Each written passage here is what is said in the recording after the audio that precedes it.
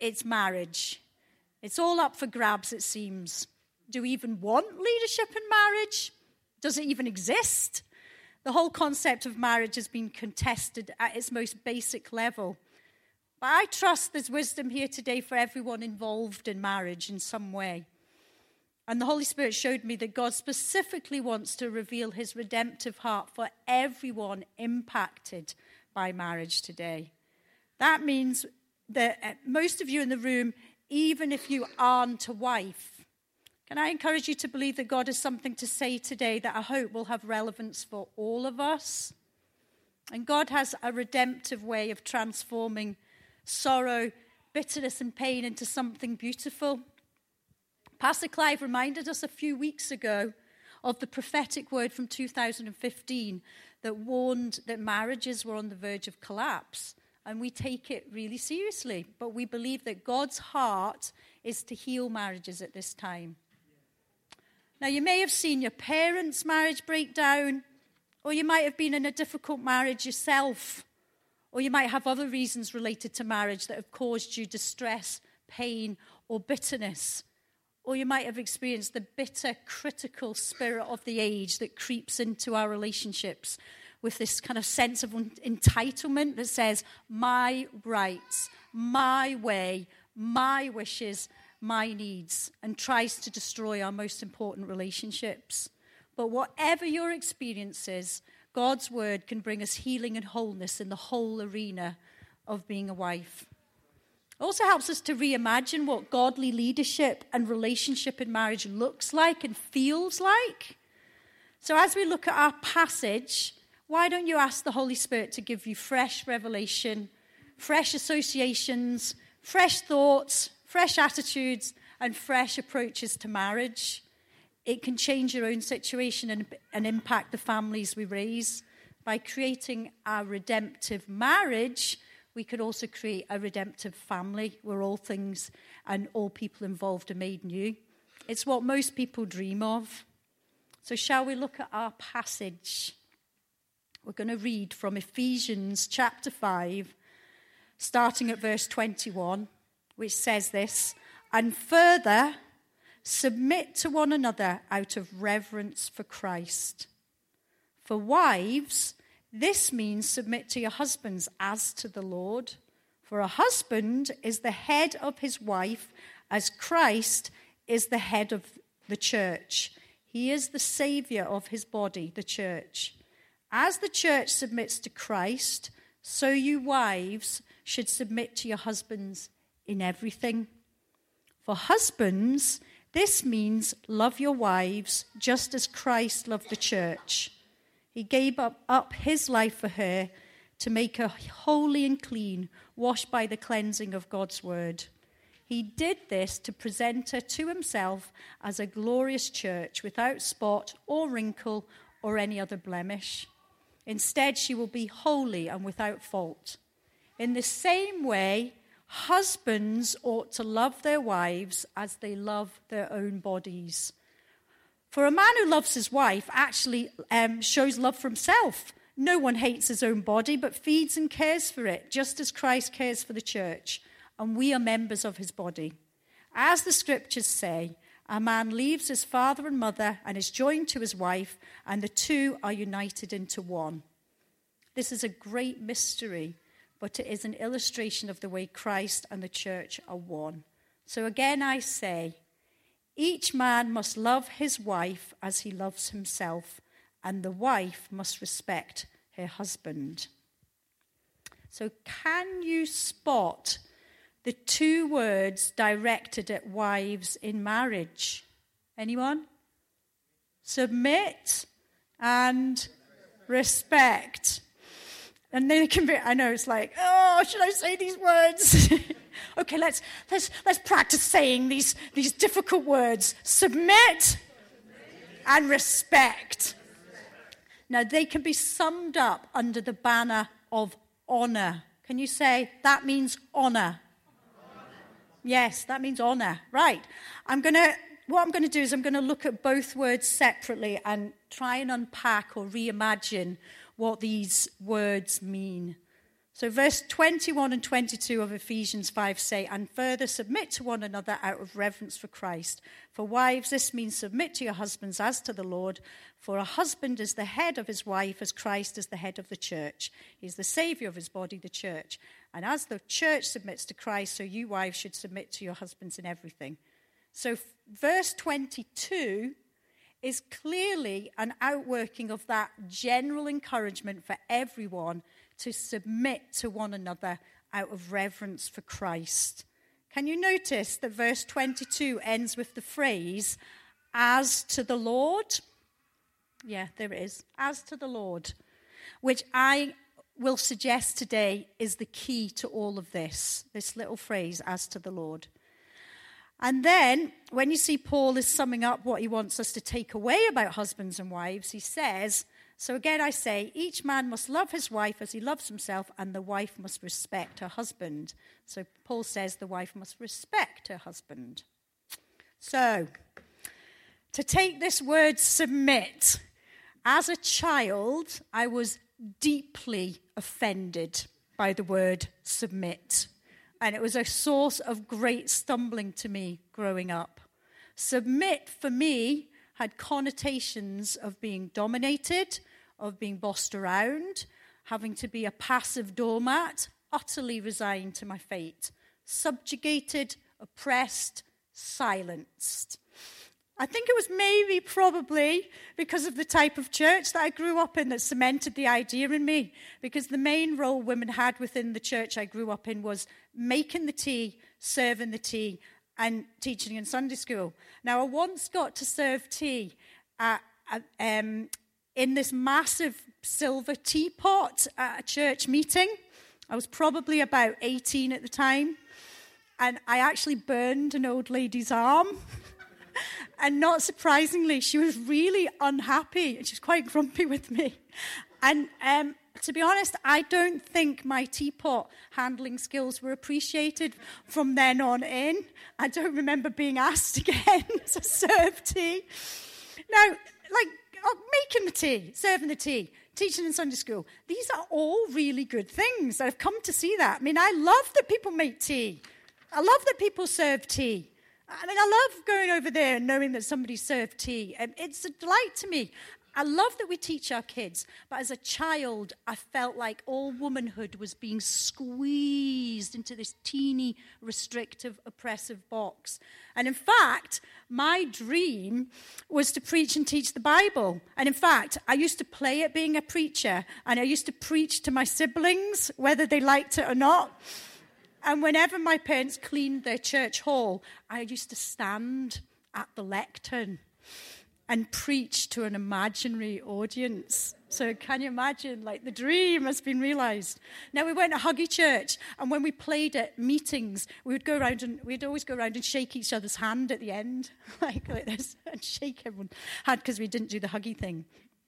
But all this and other unresolved disappointments left me in quite a lot of turmoil, and I carried that turmoil into the early years of our marriage.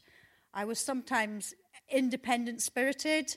I was quietly rebellious. I had a tendency to be easily offended and embittered about life's disappointments. And so in reaction, I did what I wanted to do, and I pleased myself.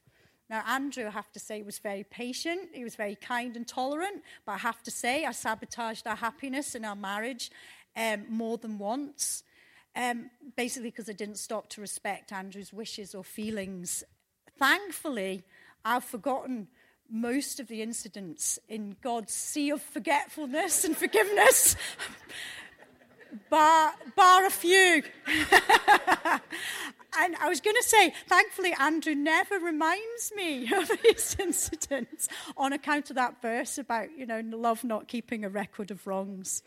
But in fact, it was actually, this is an encounter weekend, and it was by going on encounters that helped me resolve a lot of the issues from my childhood, where I actively forgave those I needed to forgive, and sought forgiveness from those I'd wronged through my bitter rebellion. That's why I love encounters. My heart softened through encountering a love that I'd never, ever known before, God's love. and it transformed all my relationships. And I was much more willing to yield to people for the sake of Christ, including in my marriage. It meant that I could reimagine submit through the filter of the love of Christ. But I did continue to wonder, well, what if my husband is wrong? Why should I submit then? But it's interesting in the letter to the Ephesians that Paul mentions wives and how they can respond to their husbands first before he then turns to husbands. So the implication is that even if your husband isn't always right, you can have a right attitude to them. And I think that can be extended to all relationships in our lives. Now, in the family setting, we see that both fathers and mothers carry authority or leadership when raising their children. And it makes sense to any parent when raising their children that their children come under and accept their authority or leadership, yeah? But in marriage, it's a wee bit trickier. We understand that a man and a woman are equal in the eyes of God. But the idea that the husband carries authority or leadership in the marriage and the wife accepts it is much harder in our Western world. And we've seen and heard of numerous abuses of leadership in marriage where the husband uses his position to lord it over his wife, sometimes in the most cruel and abusive ways.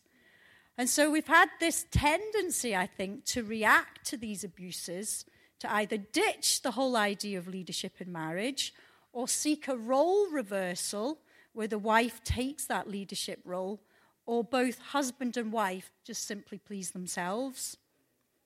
But when we understand that leadership in marriage means that the buck stops with the husband, that he is ultimately accountable for the outcome of the marriage before God, although obviously that doesn't absolve the wife from her responsibility to keep her side of the covenant. But when we understand that, the husband assuming leadership seems an altogether more attractive prospect. Well, certainly from my point of view.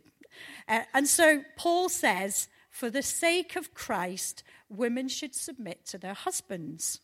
But Paul's comparison of marriage being like Christ and the church give us some kind of an idea of what he had in mind where it comes to this word submit. He compares the husband to Christ and says that just as Christ is the head of the church, so the husband is the head of his wife. He specifically calls Christ the Savior of his body, the church. So no pressure there, husbands, whatsoever, being compared to Jesus. Wives are called to submit to their husbands in the context of a marriage where the husband is likened to Jesus, the Savior. And that speaks to me of leadership, strength, sacrificial love, and an ability to carry the wife's burdens, sorrows, pains, weaknesses, and faults. Christ has gone before us as one who was fully prepared to submit to the Father's will, even though he's on equal terms with the Father. I don't know if that's ever struck you before. And he is the one fully able to carry authority by being the head of the church. So we're not asked to do anything in our relationships that Christ hasn't already done before. He goes before us and he is our motivation. And just as Jesus submitted to his Father in everything, wives are called to take the same attitude towards their husbands. So I'm going to give you a model that helps us reimagine what it means for a wife to submit in marriage. And it's called the give way sign. Americans use the sign yield, and it pretty much means the same thing. If you come to a junction and you see a give way sign, what do you have to do? You have to give way. Thank you. That's right. You have to wait for all the traffic to pass before you turn out of the junction. Giving way to our husbands is one way of submitting for the sake of Christ, out of our worship for Jesus and out of our faith in God, that God's got this. Now, I remember when my mum was very ill back in 2014, I received a phone call from my sister who was with my parents up in Tayport, Scotland. And my sister Susan said, "The doctors have said she's failing fast. You need to come up now." And it just sent me into a wild panic. And in a state of emotional distress, I phoned Andrew at work and said, "I'd be leaving soon as possible." And basically, I ran around the house like a crazed person, throwing clothes around and trying to pack and make plans and leave the house. And Andrew actually phoned me back and said, very nicely, "Don't you think it's a better idea just to wait till tomorrow to leave, just so you've got time to get yourself organised and figure out what you want to do with the kids so you can feel more at peace?" And to begin with, I said, I'd like to be able to say, "Yes, my dear husband, that was good advice." But I said, "No, I have to leave now." After calming down, I decided to yield to Andrew's wishes, and I left in the morning. And I seem to remember that Roxana and Natalia, Mary Gomez's niece, came over and helped while I packed, and I prepared more calmly, and they actually prepared food for the family as well. I left in the morning with Andrew's blessing rather than leaving straight away, and had this sense of peace and trust in God that this was the better way. And it was the better way, because Mum didn't actually die straight away. We even celebrated my parents' 49th wedding anniversary while I was up there for that trip. Now, it can feel so hard sometimes to give way, but doing it for the sake of Christ means that it becomes an act of worship and a demonstration of faith in God. Or it means giving way to our ideas of what is right in favor of theirs to allow them to flourish as the spiritual leader in the marriage. Now, to go back to this season of our lives when my mum was dying, I'd been up in Scotland with my mum and my dad for about 3 or 4 days, and Andrew said to me on the phone, "Do you know what? I really think the kids need you to come home for the weekend just to give them a bit of stability." And again, I felt so conflicted because I really felt that it was like my God-given assignment to be there when my mum was dying. But I decided to respect Andrew's wishes and come home. And my sister Susan said to me, "But what if Mum dies while you're away?" And I had to say to her, "Look, I'm going to trust God with this. If Andrew says come home for the sake of the kids, then I'm going to do that." And I did go home, and I filled up my children's love tanks with lots of hugs, and then headed back up to Scotland on the Monday. And my mum didn't die until the following Sunday, as it turned out. Imagine if I had stubbornly and determinedly stood my ground. I'd have created so much more ill will in the family, but this way there was peace. Then there was also the time when our children had piano lessons, and Rachel desperately wanted to give up piano. And I felt that maternal pity for her, like, poor sweet baby, it's just so hard for her. But Andrew spoke up and said to Rachel, "I'd really like you to continue with piano lessons. I think you'll be glad you did when you're older." Are you glad you did, Rachel? Yeah, it's been a good thing in Rachel's life to have music in her life. If I had overruled Andrew out of maternal sympathy, I could have sabotaged Rachel's future and made it that little bit harder to be an overcomer in life for her by letting her take the easier path.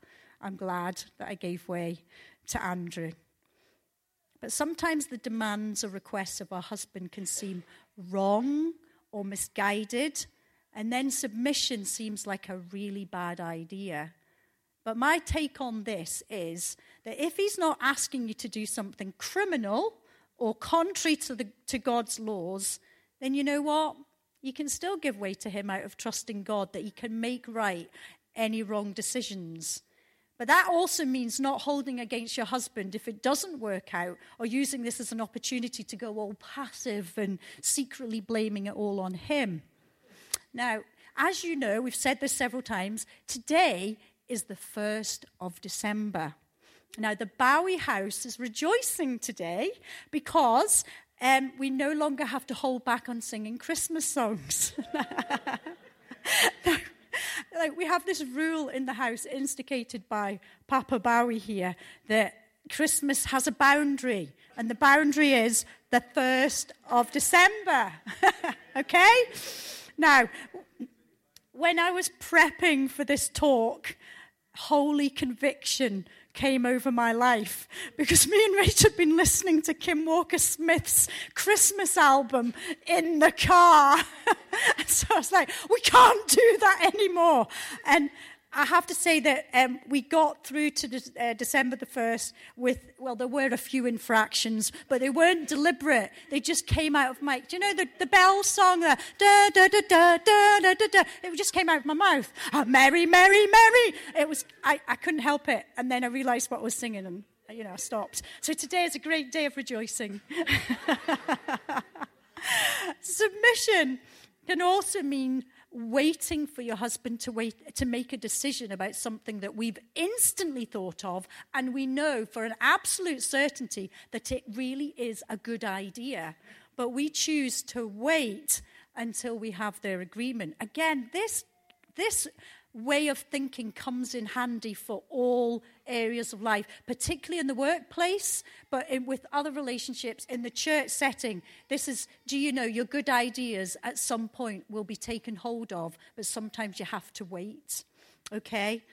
But a cautionary word, submitting is not letting your husband make all the hard, tricky, game-changing decisions, because that way it'll be his fault if it doesn't work out. Now, the prime example from our marriage was when we had sold our house and had put in an offer for the house that we're now currently living in. Now, there were some problems with the house, and Andrew was just that little bit unclear about whether or not we should proceed with the sale. And I was thinking, well, I just have to wait for Andrew to make a decision because I thought that was submission. And I was chatting to Pastor Sally about it, and she said that submitting doesn't mean letting your husband make all the decisions. It means talking everything through and giving your thoughts and opinions, and then taking responsibility to make decisions in the Lord. Submitting comes into play if we don't agree and can't find a solution. And in the case of proceeding with the house, Sally asked me, do you have a conviction in God about this house? And it turns out that God had actually given me a specific word about the house. And when we talked about it together, Andrew and I, we were able to proceed with faith. And it's turned out that this house has been a real blessing for us. So I learned a real lesson from Sally about decision-making in marriage. And so we understand that submission isn't passing the buck and then secretly resenting our husbands. And it also doesn't mean that we have to spend our lives like doffing our caps before our husbands, like make way for our husbands or anything like in that way, or allowing ourselves to become doormats. That isn't the godly model of submission, okay? Just to be clear on that, and I hope you've all heard that really clearly, especially husbands. I don't want you going home and saying, Alison said. So giving way is also making room. Our give way sign, we have to make room for the traffic that is passing before we turn into the junction. And I would say that by making room for our husbands, we're allowing them space to grow into the role of spiritual leader of the marriage. Now, giving way to our husbands, we make room for them to grow and develop in their decision-making and leadership. It's never really struck me until now that it takes a certain amount of confidence and sometimes courage for a husband to rise up and be the leader of the marriage, and making way for him makes space for him to flourish. Some of you will know that the introduction to the traditional wedding vows points out that marriage is for mutual benefit of one another. So as the wife gladly submits to her husband, this creates a wonderful atmosphere for a husband to love his wife sacrificially, which creates a wonderful atmosphere for the wife to gladly yield to her husband, and so on and so on. It's a bit like the chicken and the egg, though. What comes first, the submit bit or the sacrificial love bit? In my experience, the sacrificial love bit definitely came first, and it helped me to learn to give way to my husband. But maybe there's somebody here, and it actually does have to be the other way around. By giving way to your husband, you give him room to be the husband he should be. He learns how to step up as the leader of your marriage and learns how to love sacrificially.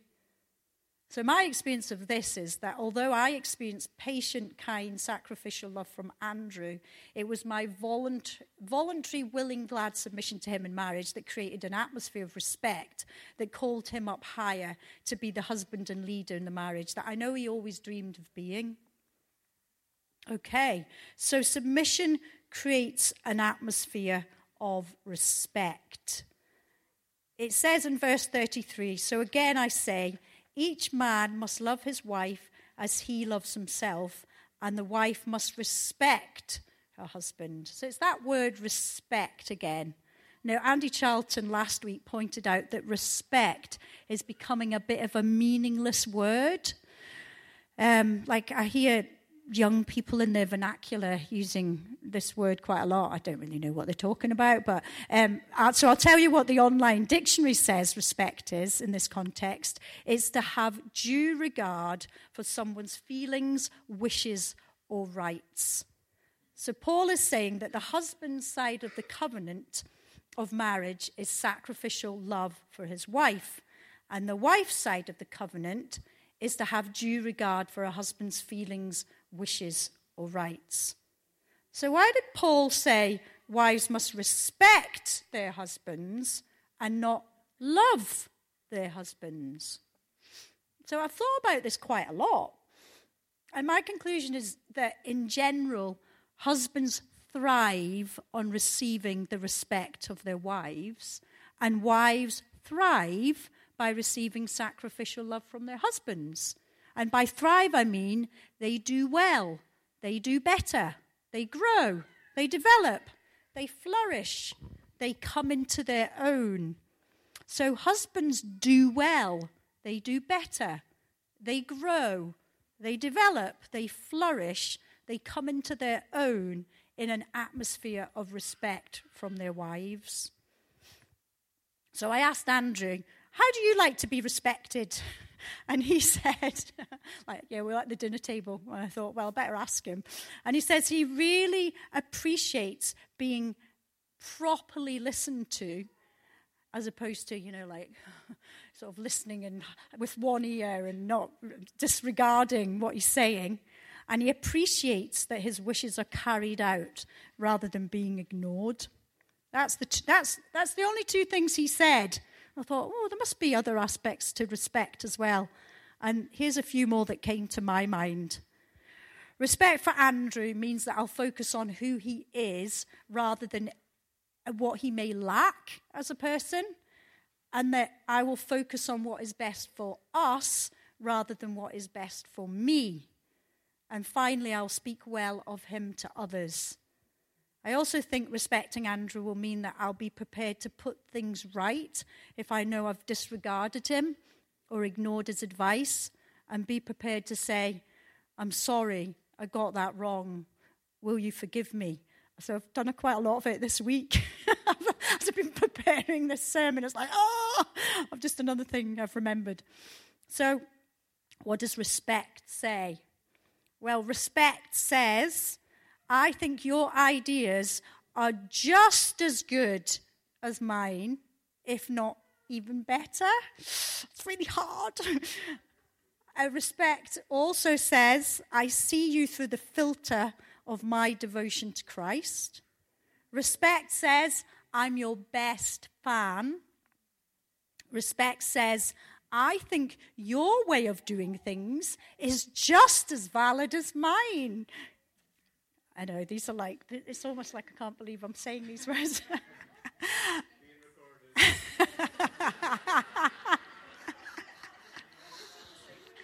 That's right. Respect says, I see greatness in you. Respect says, I'm rooting for you. Respect says, I think you're an acceptable person. That's one of the big deals of our marriage, that when I came into marriage, I was like, why isn't he more like me? Until I realized that's actually a really bad idea, and I'm really glad that he's not like me. Respect says, I think you're worth my effort to fight to have a good marriage. And respect says, I think your interests are just as good as mine, even if I don't really understand them. So I don't really understand Formula One and what the point of it is. Like, vroom, vroom. But respect says, it's a relevant interest for a grown person to have.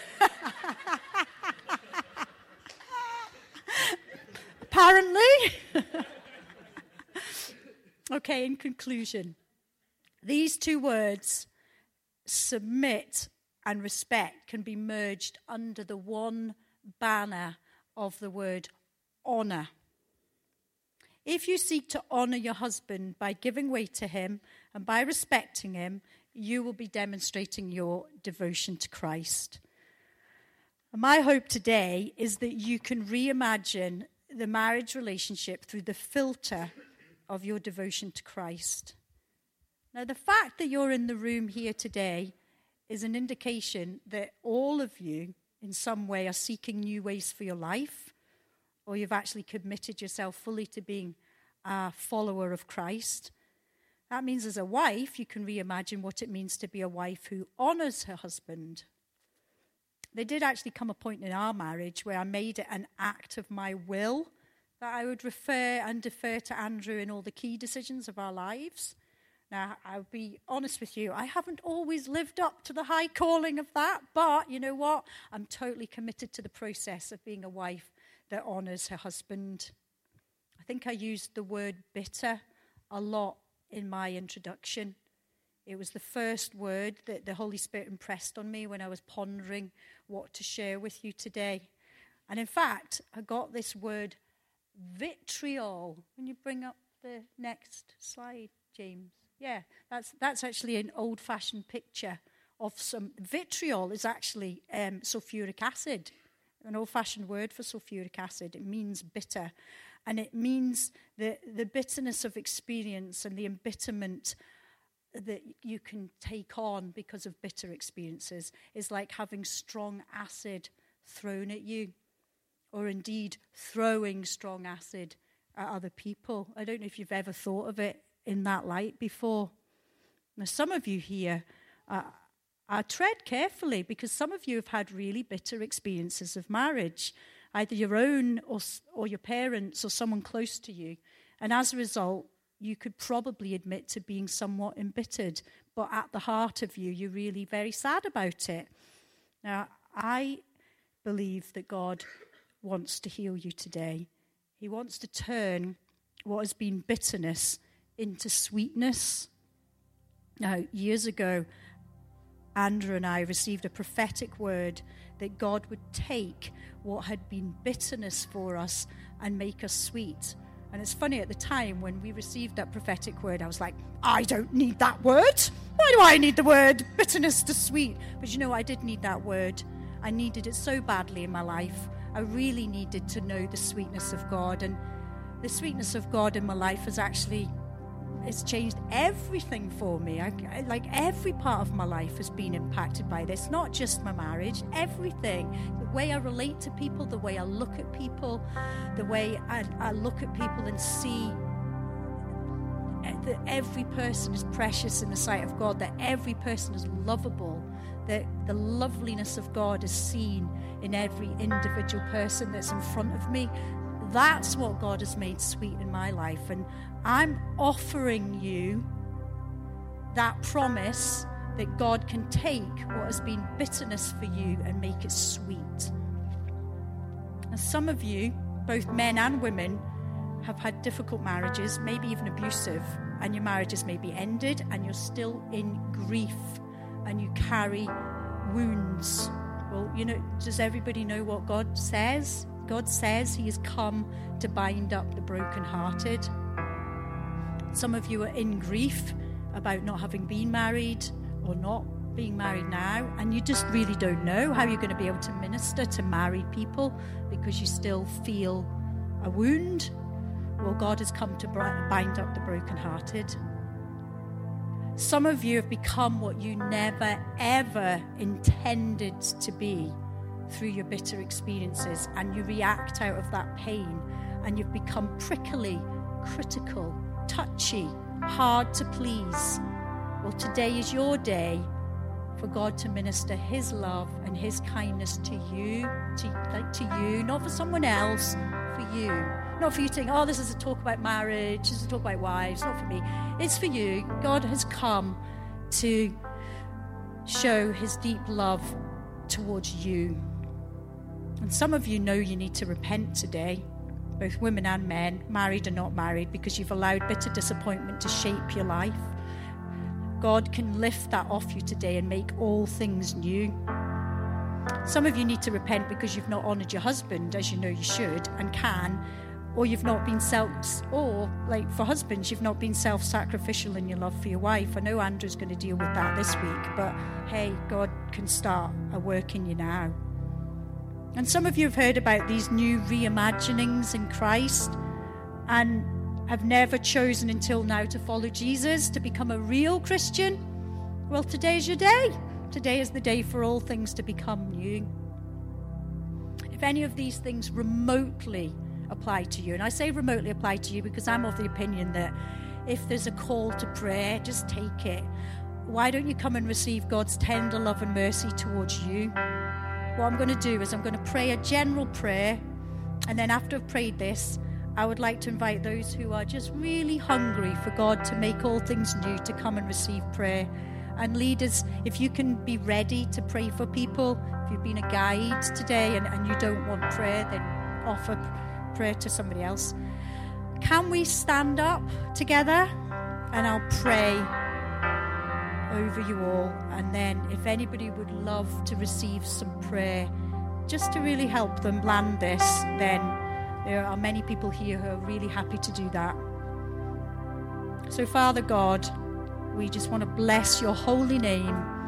We rejoice in the truth that you can make all things new. I want to thank you for Jesus Christ, who, although he was on equal terms with you, was prepared to submit to becoming like a servant for the sake of winning us to you. He totally sums up what it means to willingly submit, because he willingly submitted to death, even death by crucifixion, the worst death imaginable. And I pray that our utter gratitude to Jesus would enable us to filter all our relationships through the eyes of faith and devotion to him. And Holy Spirit, I pray you would minister your healing and deliverance and fresh hope to those who by faith who are going to come to the front believing that you're able to make all things new in their lives. Thank you for all you've been doing and for all you want to do in our relationships. And I pray this in Jesus' awesome name. Amen. So I just want to say, come, don't hold back. As I say, if it's remotely relevant to you, even if it's just, oh, I heard the word love and I want a bit more love, come to the front and receive some love and care and tenderness from the heart of God today, because he really cares about your life and he wants to do you good. It's no shame to be in need before God. There was a time in my life when every time there was a call for people to receive prayer, do you know what? I just went, because I thought, do you know what can I lose? I can't lose anything, I can only gain. So please, if there's something like going off inside of you, you're like, oh, I just can't, just do it anyway. Just come, okay? And leaders, if you want to get around people and give them your best prayers.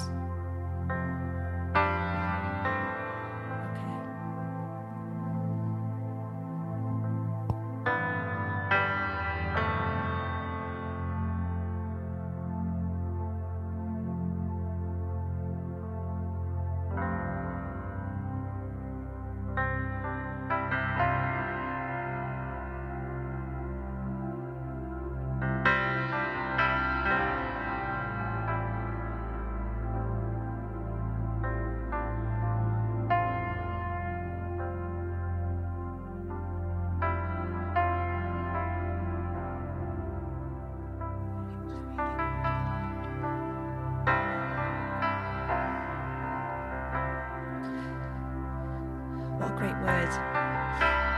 We absolutely are going to spend time coming along and praying and ministering in the Lord. But my encouragement is that, this is about you and God. This is about your response to Jesus. You know your life. God knows your life.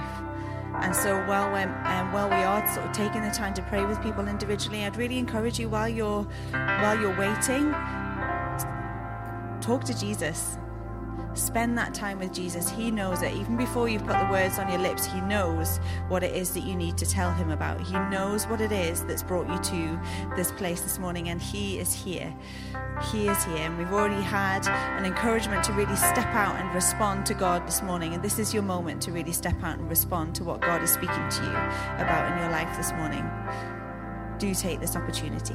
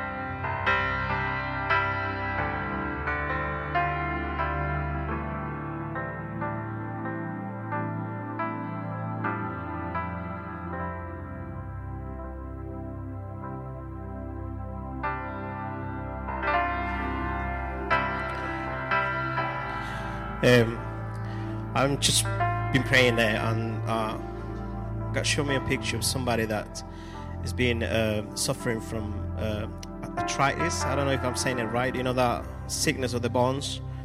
And you've been going to being treated by the hospitals for time now, and they haven't really tell you what's causing it. But what's causing is that you got bitterness on your heart. I think you got something against your parents. You feel like they haven't really done enough for you, and you have a lot of resentments towards your mom especially. That's what I feel in my heart. If you feel like you've been feeling pain in your bones and you've been actually treated as arthritis or something, hope I'm saying it right. But just come in front and let us know who you are. I would like to pray for you.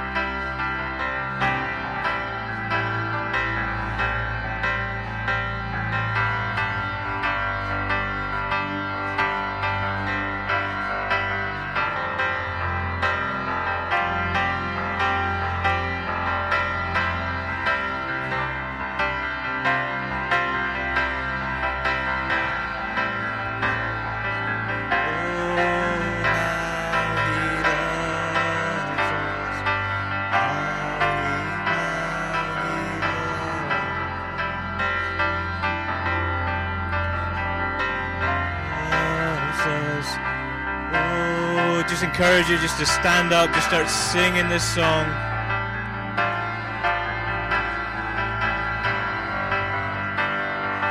Oh,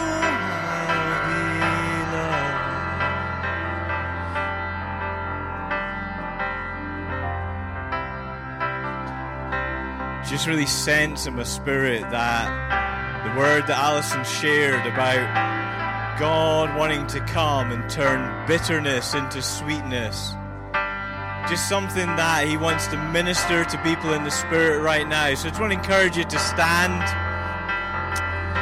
If you want to just reach out to God with your arms where you are, lift an arm, lift both arms if you can.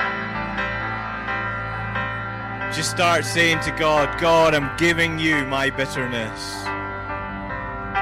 Take away my bitterness. Take away my hurt and my pain. I want to exchange that at the cross. Can we all pray that together? Say it out loud. Lord Jesus, I'm giving you my bitterness. I'm giving you my pain. I'm giving you my hurt. Come and heal me. Give me that sweetness back in my life again. I receive it now. And I see there's like a light bulb being switched on in people's lives where there's been darkness before and where there's been a bad taste before. God is changing that right now. And I pray, Holy Spirit, that you'd fill these people and put a sweet taste in their mouth, even though they haven't eaten anything, that there's an acknowledgement in the Spirit that something amazing has changed. God, I pray for changed relationships this week. I pray for boldness to come to people to change by your Spirit.